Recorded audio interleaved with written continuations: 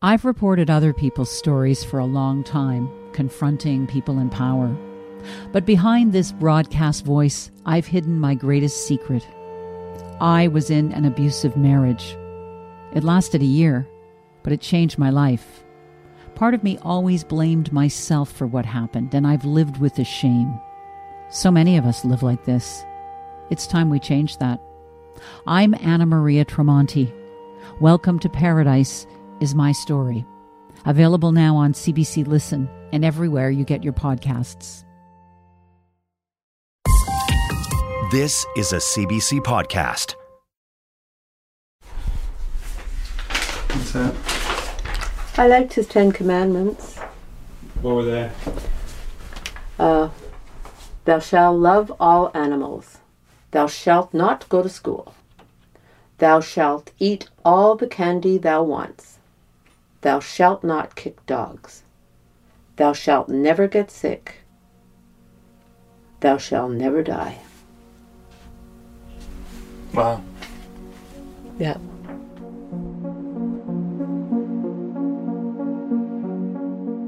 I'm Alex McKinnon, and this is Story About the Kid. Chapter 3. Ghost.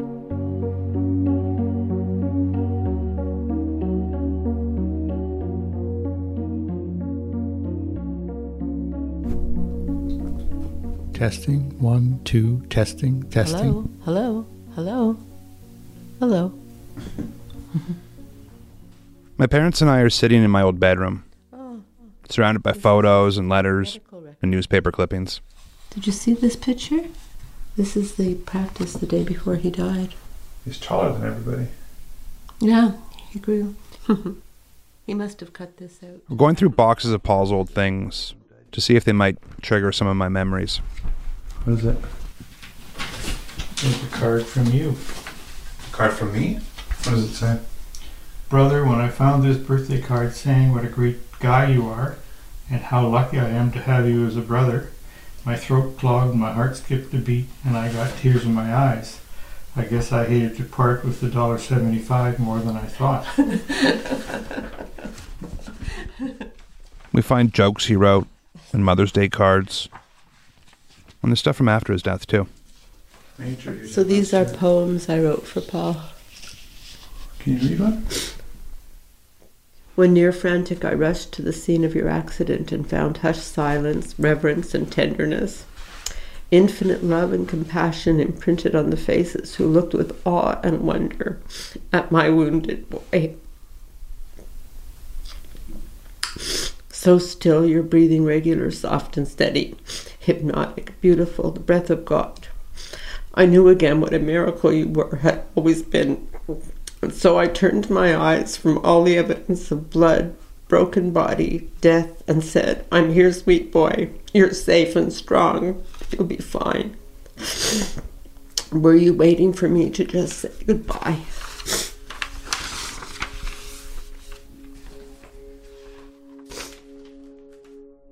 It's too hard for my mum to read me everything she wrote.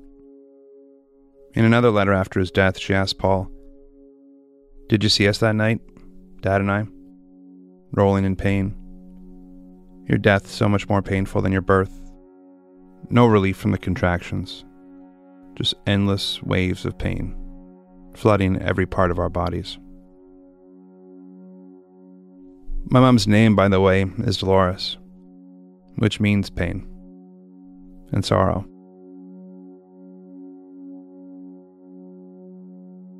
I sometimes wonder what my family's grief would have felt like if the accident had been more of a fluke. Some incomprehensible moment of chance and chaos. Not something so stupidly, easily preventable. 10 more witnesses testified today, all 10 agreeing that the police car that struck and killed Paul McKinnon was speeding excessively. All 6 witnesses who noticed the traffic lights testified the cruiser sped through a red. Today, the rookie policeman who was at the wheel testified he hadn't noticed the light, and he said he'll drive the same way in the future. It was emotional stuff for the victim's mother, Dolores. The emotions are always there, not only listening today. We're always aware of what happened to him, and we just want to make sure that it never happens again to anybody else. They're determined to keep fighting. They say they must give their child's death some meaning.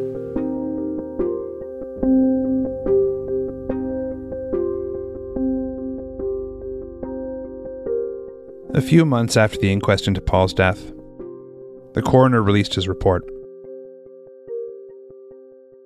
Based on the 30 witness testimonies he heard, he concluded that Paul had, in fact, been crossing on a green light, and that the police siren had only sounded a second or two before he was hit.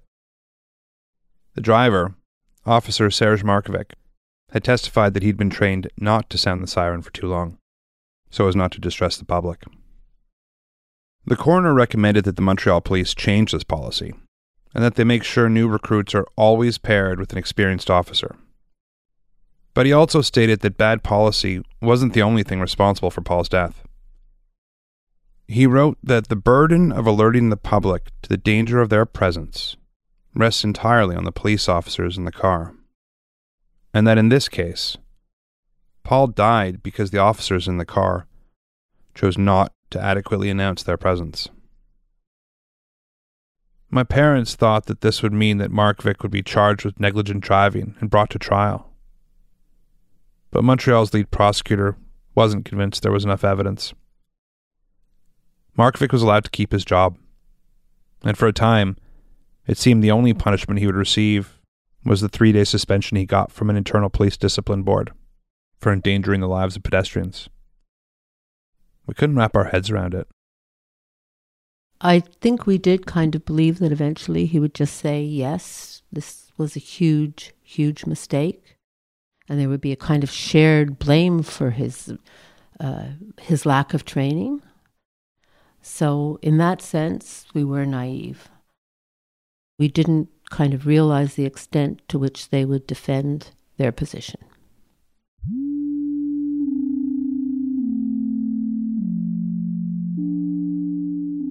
After the inquest, my parents felt this need to fill the silence of the house.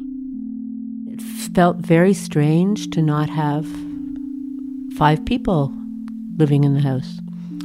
So we applied for foster care, and I think that took about a year, but it was like a gift. They brought us this beautiful, healthy, 4-day-old baby. I remember little by little, it started to feel okay to laugh again. And then I remember when I graduated from grade 6 and Sarah was holding him at my graduation, he threw up all down her dress. Yeah, all down the back of her dress. And the people in the back went, ah, and she was just so cool about it. Yeah, his presence just, you couldn't help but kind of believe that, life could be good. My mom felt like Paul would have loved the baby too. But of course, nothing was going to make us miss him any less. I think the movie Ghost had come out. We had a video of it. So that movie I watched over and over and over again and fantasized that Paul was around the way Patrick Swayze is in that movie. This is my sister Sarah, who was 16 when Paul died. Because like in that story, there's a person who dies suddenly, and then he's around. In a sense, it's kind of creepy because he kind of stalks Demi Moore in all of her grief, and how tempting and like how wishful thinking to have that be real. Sarah stepped into a kind of caregiving role that year for all of us around her. At Paul's wake, my brother's friend Greg had been nervous about seeing Paul's corpse. Sarah snuck him in to see another dead body in the room next door, so that seeing Paul's wouldn't be such a shock. I think I focused a lot on doing, and I focused a lot on presenting and performing. I will be brave. I will be strong. And that felt good on a certain level, but then, of course, it's also a deep, deep defensiveness. Like, nobody's going to see how bad this hurts. Nobody's going to see how affected I am.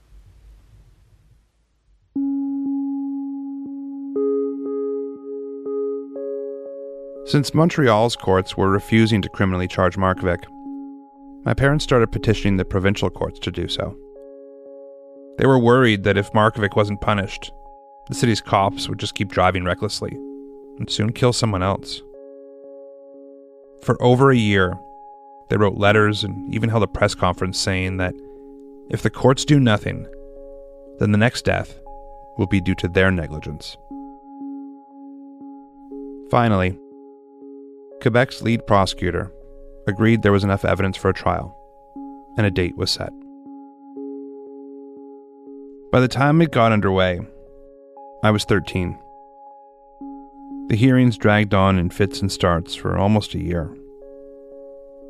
My family and I would sit in the courtroom, listening once again to testimony about the last moments of Paul's existence, over and over and over, reliving his death from every angle.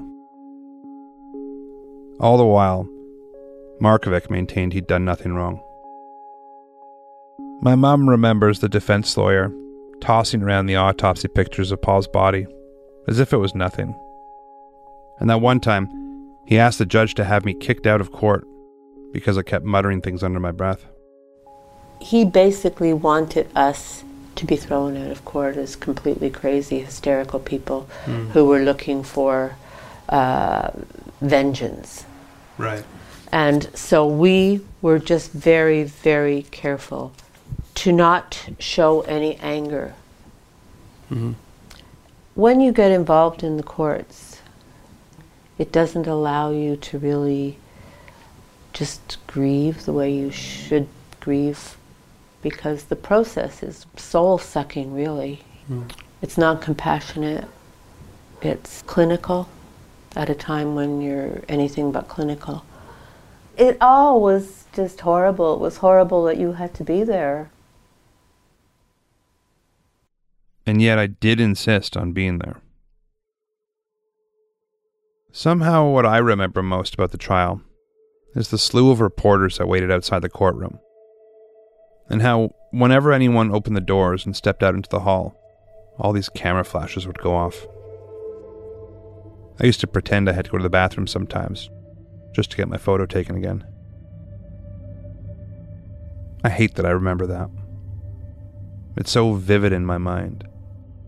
I could hear the roar of rapid-fire clicks as the camera shutters open and close.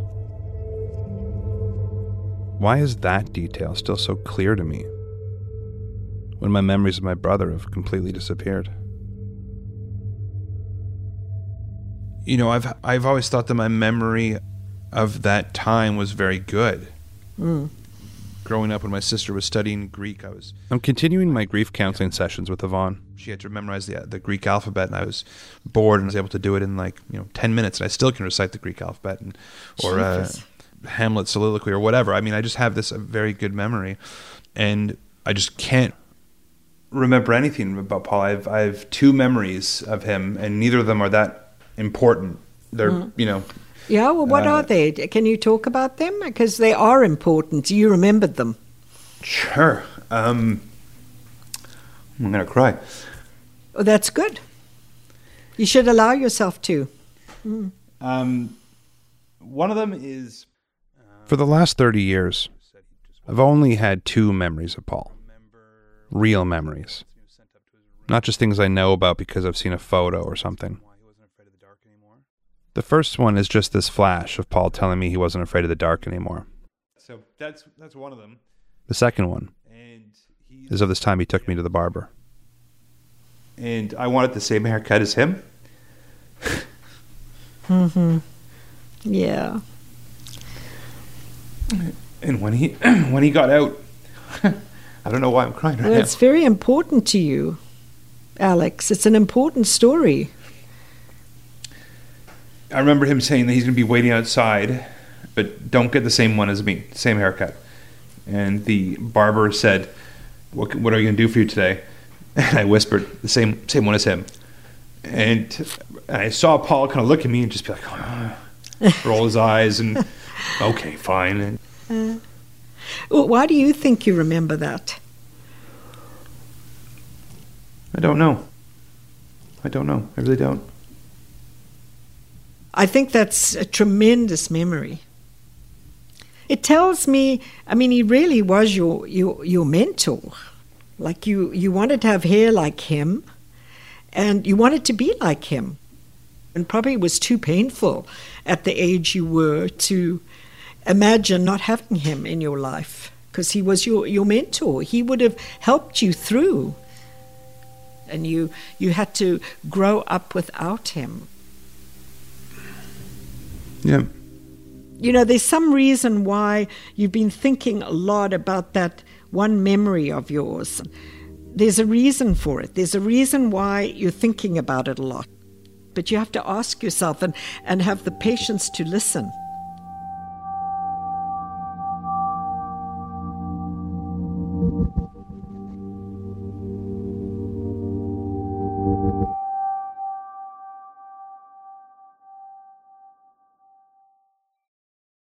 Uncover from CBC Podcasts is your source for exceptional storytelling and groundbreaking journalism.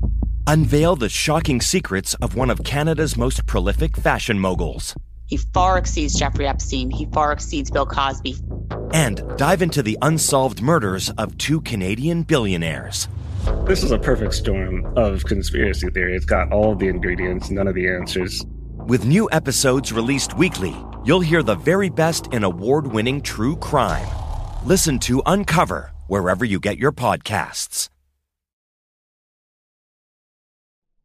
As I've been starting to confront my own relationship with memory, I've also noticed some inconsistencies within my family's narrative. One of the things my mom has always mentioned when she talks about the day Paul was killed was the weather. It's part of her story. That October of that year was an especially rainy and cold month, but that the 25th was suddenly warm and sunny. I think it was a nice day. I think it had been raining and raining and raining all September and all October, like just pouring rain every night. But that day it was nice. I never really thought much about it until I started doing research for this podcast and found out that there hadn't been much rain that month, and that day, the sky was overcast. Then when I asked my dad about identifying Paul's body at the morgue, he said this. Yeah, I was the one who had to identify him. And we waited, and it's a long time afterwards. The morgue, it wasn't right after the accident, it was months later, from what I remember. How could it be months later? He was buried 4 days later. That's true. Why do I think it's that? It seems to me it was quite a bit later, but you're right. It couldn't have been. It makes sense that my parents' memories have shifted over the past 30 years. But it also worries me. If I do recover memories of Paul, how will I be able to trust that they're real? There's another thing I've been noticing while talking to people about Paul these past few months. When someone brings up a story about him, it seems like it might be triggering one of my own memories. I find myself shutting down the conversation. Save this for later. When I have the mic on, I tell them. But the later never comes. I recently brought this up with my wife Katie over dinner, while our 5-year-old Stella was watching cartoons in the other room. It's a weird thing because this whole thing is trying to get to know Paul better. But I find myself almost trying to shut it down in a way. It's something I push away. I think I need to work through why exactly I'm so reluctant to let these memories be jogged. I mean, the obvious answer is because they're extremely painful. And it brings up a very painful time for you and your family where you don't want to revisit that. No, but I think I'd agree with you if what I didn't remember was the trauma of it. Seeing my parents cry and seeing them. But I remember that stuff. I remember the court case. I remember the funeral. I remember that. It's the good stuff I don't remember. But that's almost worse to remember the good stuff because then you remember what you lost. Yeah. What are you doing? What can you do now? Why don't you put yourself to bed? That'd be nice. Give yourself a bath. Okay, so you're expecting me to just drown? No. Don't drown, please. Try to keep your head above water. But it is bath time.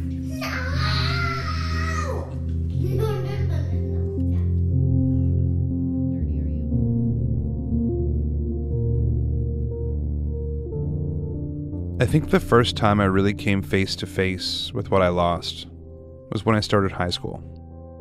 Loyola, the same one as Paul. There were traces of him everywhere. My first day there also happened to be the school's first day in a new building. That morning, all the students gathered in the field next to the old campus, and we began a ceremonial walk to the new location, just across the street. I remember stepping off the curb at the crosswalk, the same step Paul had taken in one of his last moments. Paul's class was in their graduating year by then. They all knew who I was and went out of their way to make me feel special.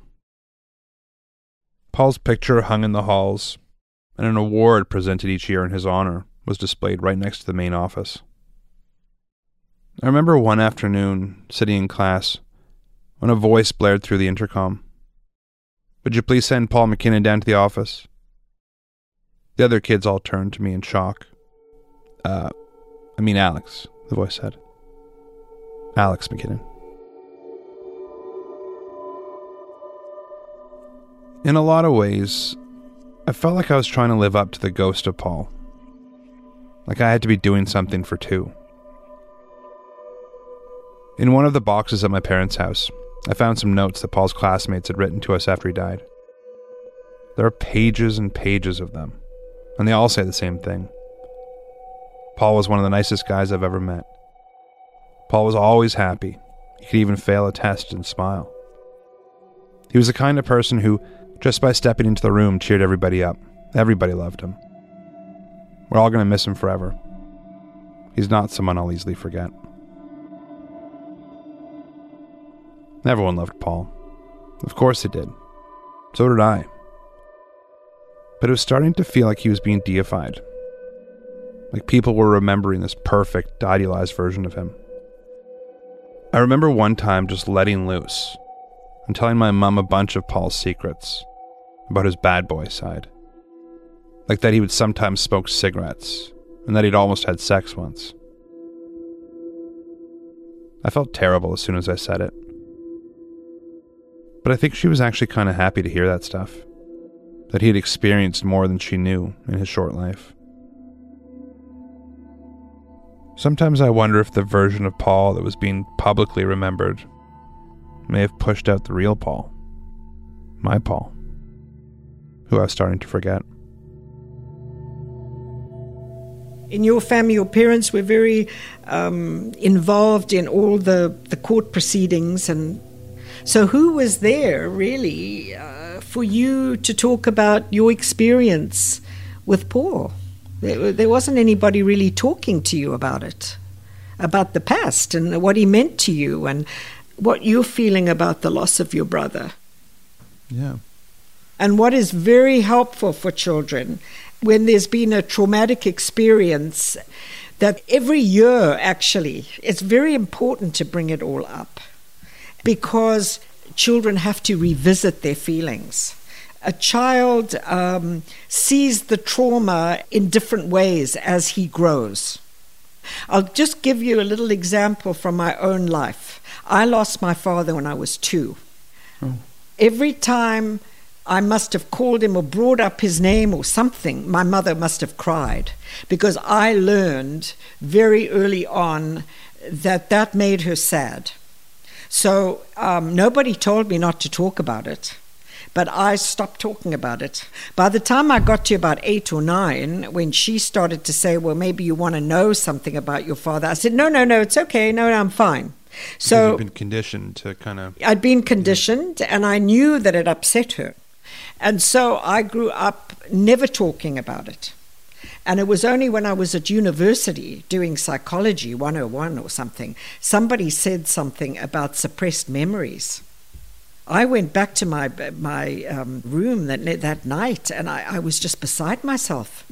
And it brought out all these memories of him, when I was 2 years old, being on his shoulders and him walking around with me. And I thought, where did those all come from? And slowly I started to realize that I had never unpacked any of this stuff. So if you feel you can, the way to really go through memories, I'll guide you through it, but we have to go through it in lots of detail. That's the way memories start to hatch, I'm in. All right, so let's talk about the memory. And Alex, I want you to close your eyes for a moment, take a deep breath. Try to remember the day. Remember what you can about the day. What kind of day was it that you went to have your hair cut? I remember it must have been spring or summer because it was nice. And I really see him in the chair, like looking at him there and just being like, wow, he's big, like tall, I mean. And he just looks almost like the... This is gonna sound terrible, but like the Lincoln Memorial, like he just in that, it just seemed so big in that chair, and I was sitting there reading a magazine, and like looking up at him. And I remember him being so friendly with the barber. Oh, yeah. What does that bring up for you? I don't know. I think it just, because I think at the time, there was just probably, he's... Just take a moment, Alex, and think about it, I think there was probably a bit of jealousy, like a little bit of like, well, why isn't he nice to me? Yeah. But he was, though. It was just like, I was an annoying little brother, and I was always copying him. But you see, you've got a feeling there because there's something you know about Paul. He could be very charming, could be very nice. Yeah. He was nice to the barber. But he could be tough on you sometimes, so... Yeah. But at the same time, it's touched you that he was a kind person. This is a different thing, but there was another memory that just kind of popped into my head of this man, older guy in his, 80s or so, and he had just recently gone blind, and he couldn't cross the street. And I remember me and my brother going to school, like walking to school, and him at in grade 5 or something like that, walking this guy across the street. Oh, that's very special too, isn't it? Yeah. Yeah. I can remember it so well. I can remember him helping the guy sit down on stairs after we had crossed, and I remember it so well. What does it make you feel inside? I don't know. I mean, a little bit lighter, to be honest. It's nice to kind of remember, to kind of see different parts of a memory that I didn't really allow myself to think of. You see, that's what I want you to start building. One memory that you unpack will trigger others. Do you think you've had enough for today, Alex? I think so. Okay, so I'm going to stop the recording.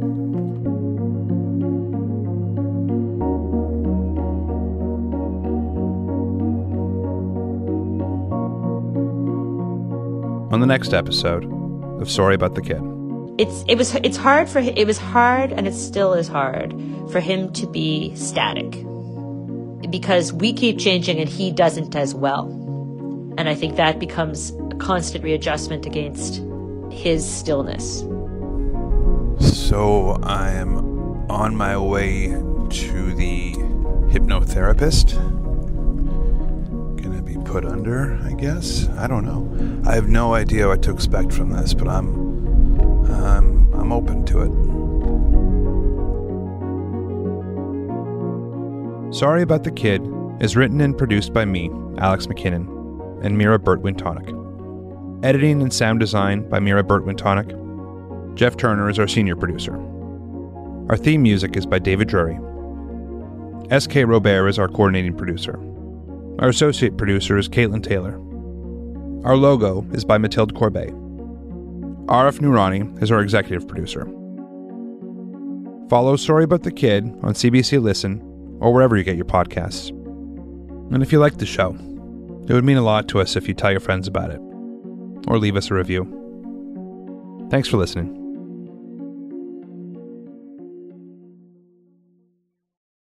For more CBC podcasts, go to cbc.ca/podcasts.